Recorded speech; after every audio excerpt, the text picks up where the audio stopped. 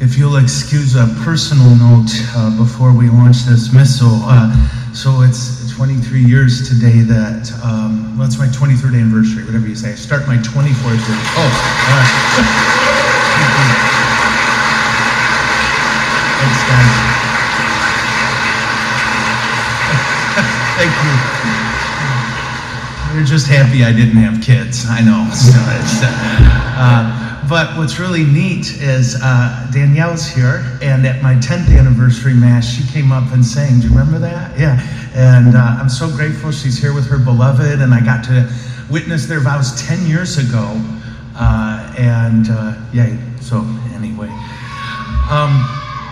I got a question that when I was looking at these readings, the Lord really kind of biffed me with, and I want to get it in our heart so we can chew on it for a bit, okay?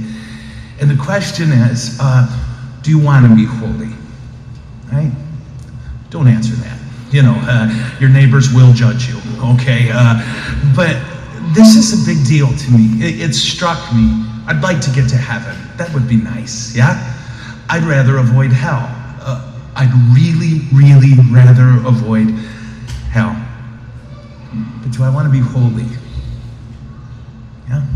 When I was a kid, I remember the stories of the saints. Did you guys get this in Religious Ed where they would pick the goriest stories of martyrdom? Yeah? And I don't know if it was just because we were boys, but it was always like, this saint was torn to pieces over 6 days, you know, and now we'll tell you in detail. And I remember thinking, you know, being a saint, yikes. Yeah? Those guys got it rough. And to some extent, I was like, well, Lord, how about if we get me to good enough to get in the door? Yeah? But bad enough where I'm not breaking any records, right? You know, how about that? And it wasn't until really seminary where I read about the saints, and I'm like, well, they were happy. They were deeply happy people. One of my favorites, St. Anthony of Padua, died before he was 32, and he died of exhaustion. He was just so happy doing what he was doing.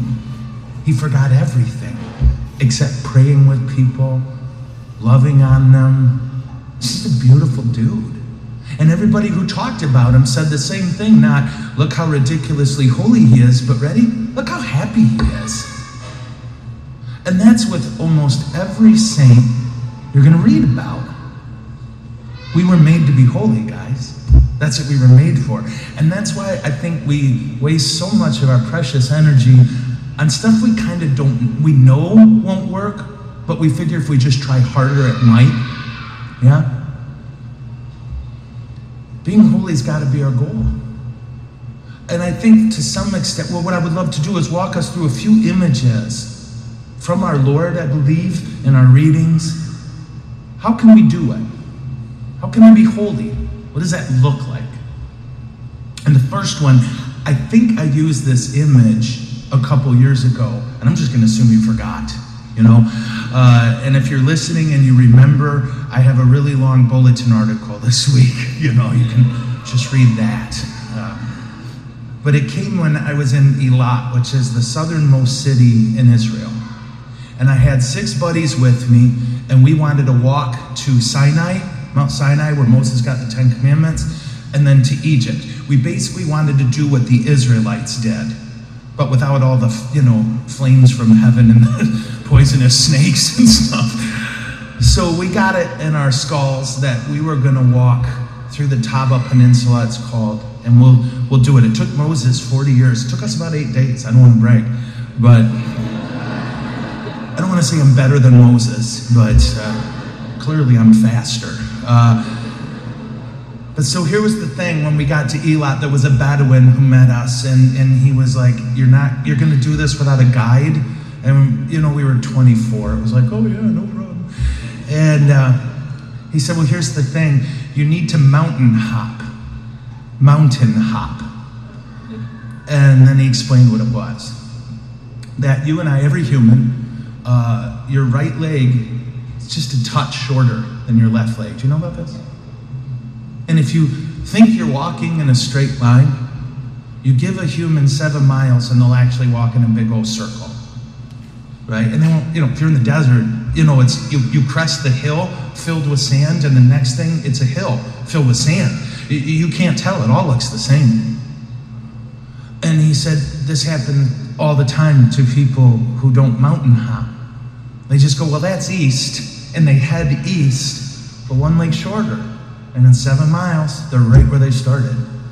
And he said, and if the wind covers your tracks, they won't even know it. They'll just keep going in circles and in circles. He said, what you got to do is pick out the tallest mountain peak in the direction you're going. So our first direction, we were going south. So you look south, there it is. And he says, now lock your eyes on that mountaintop and walk. And keep your eyes on it. Don't stare too much at the ground. Don't look too much around you. Look at that top of the mountain and stay on it till you're there. That's mountain hopping. And that's how Moses would have got everybody through the desert in 40 years. Again, I did it in 8. Yeah. I want us to think of that for a couple reasons. If we're going to strive for holiness, the first step is prayer. There's no way around this. There's just no way. You cannot be holy if you don't pray. Prayer is oxygen for our soul. It's how our soul breathes. When we're not praying, our soul is holding its breath.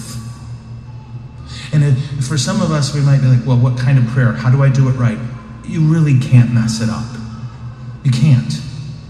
Dr. Peter Crave, best thing ever. He says, 2 minutes of bad prayer is better than an hour or a day of no prayer. Just talk to God. Just talk to him. Tell him what you're worried about. Tell him what you're thinking about. Tell him why you love him. And listen. That's prayer. We got to pray. And one of my struggles in prayer, besides the fact that I'm a spacey little man, is that I would spend for years in my prayer, I would come to God with what I'm worried about and what I'm sorry about. Rightly so. Yeah? What am I sorry about? Your sins. I don't have any of my own. But you guys, no, I bring the Lord my sins. The first thing I try to do, look at the 7 deadly sins. I don't want to brag, but I've mastered gluttony. You're welcome. Whatever I've got in there, I give to Jesus. Lord, I'm sorry. I want to do better. Help me do better. And then sometimes after that, I get into what I'm worried about, and I'm a world-class worrier. I worry about my family. I worry about us. I worry about, I'm a worrier. If worrying could get me to heaven, I'd already be there, huh? But what would happen is I would sit with our Lord and I'd walk away more anxious and even sad. And why? Because I just spent an hour about what I messed up and what I'm scared of. I forgot to look at the mountaintop. That I'm supposed to give him my sins and my worries and then just stare at him, not my problems. If in my prayer time I'm thinking of who God is, then I can see how much bigger he is than my sins. Then I can see how much bigger he is than my worries. That at the start of that prayer time, give him your sins. At the start of that prayer time, give him your worries and what you're concerned about, but then think about him. You have all day to think about the other stuff. Think about his vastness in comparison to our sin. Look what we do at the beginning of Mass. Let's call to mind our sins. And then what? Lord, have mercy. Christ, have mercy. Lord, have mercy. Now we move on.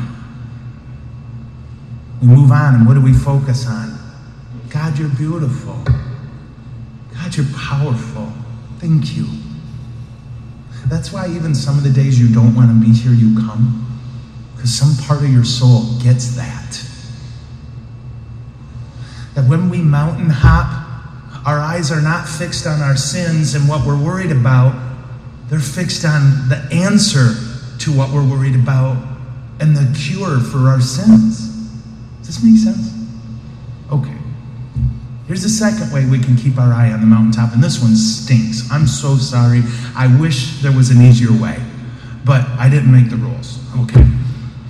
In our lives, here at Mass, at work, at home, and everywhere else in between, make this line.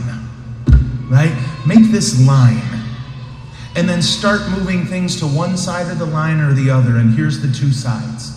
On one side is the things I am called to control and that I can control. And then the other section is all the things I can't control or I'm not called to control.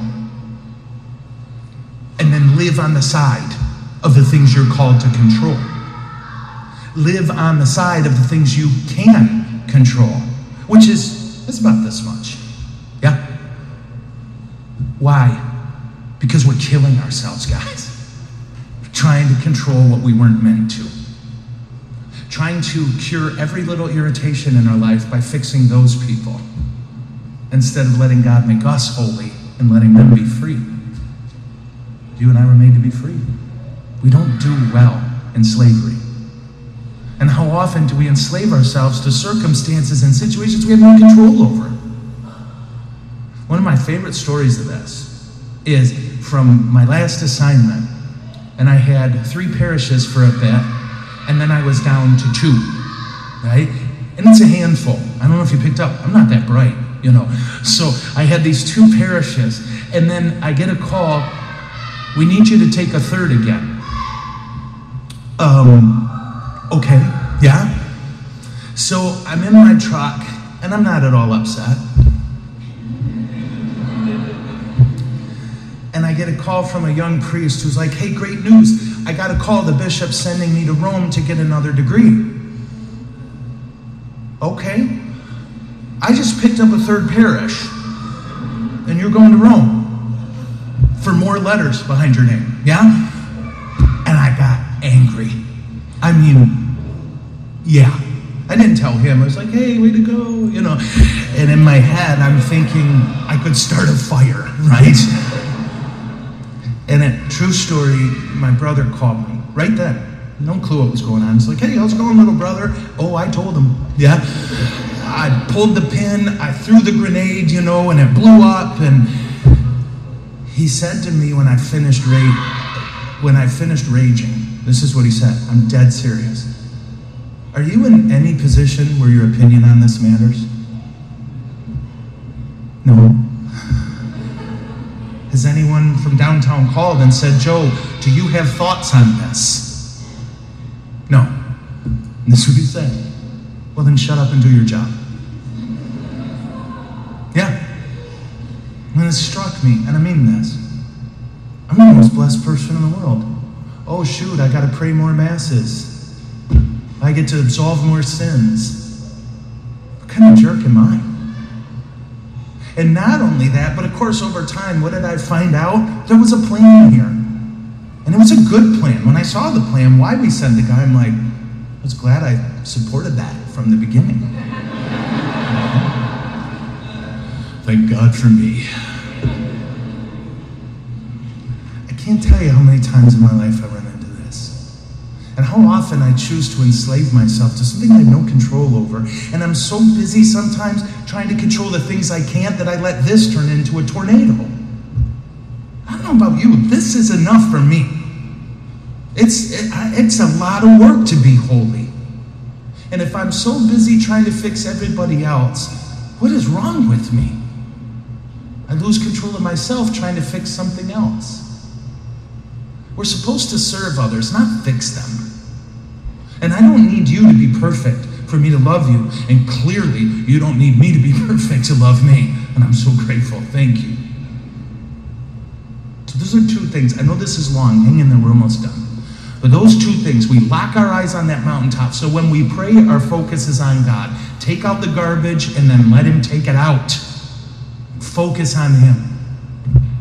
The second thing is we stop trying to control what we can't and what we're not called to. And we focus our energy to change on the interior and our energy to serve on the exterior, even though the other's easier. Then the third thing, we never, ever give up. We never, ever concede defeat in the fight to be holy. This tiny little mustard seed, that's our faith, he treasures it. And don't you dare for a minute buy the lie that it's insignificant. God does not despise our tiny, bumbling efforts. He treasures them. He can turn that little mustard seed in our heart to a tree that everything takes shade in. Never give up. Nothing is small internally in our fight to be holy. And never for a minute think God doesn't see you and loves what he sees. Those days where you pick to be virtuous, those days where you said, I'm going to honor my spouse even though one of us is insane. Those days where you love your kids, you might not like them. Whatever it may be, you stayed in the fight, and our Lord saw it, and he treasured that tiny little mustard seed. Don't you dare despise it. So we got to decide, guys, if we want to be holy. Want to squeak into heaven? You should probably find an easier religion, yeah? You want to go for it? You want to be saints? You want to light the world on fire? We got to be holy. We can only do it through Jesus. So we pray, we keep our eyes on him, and we never, ever give up. Amen?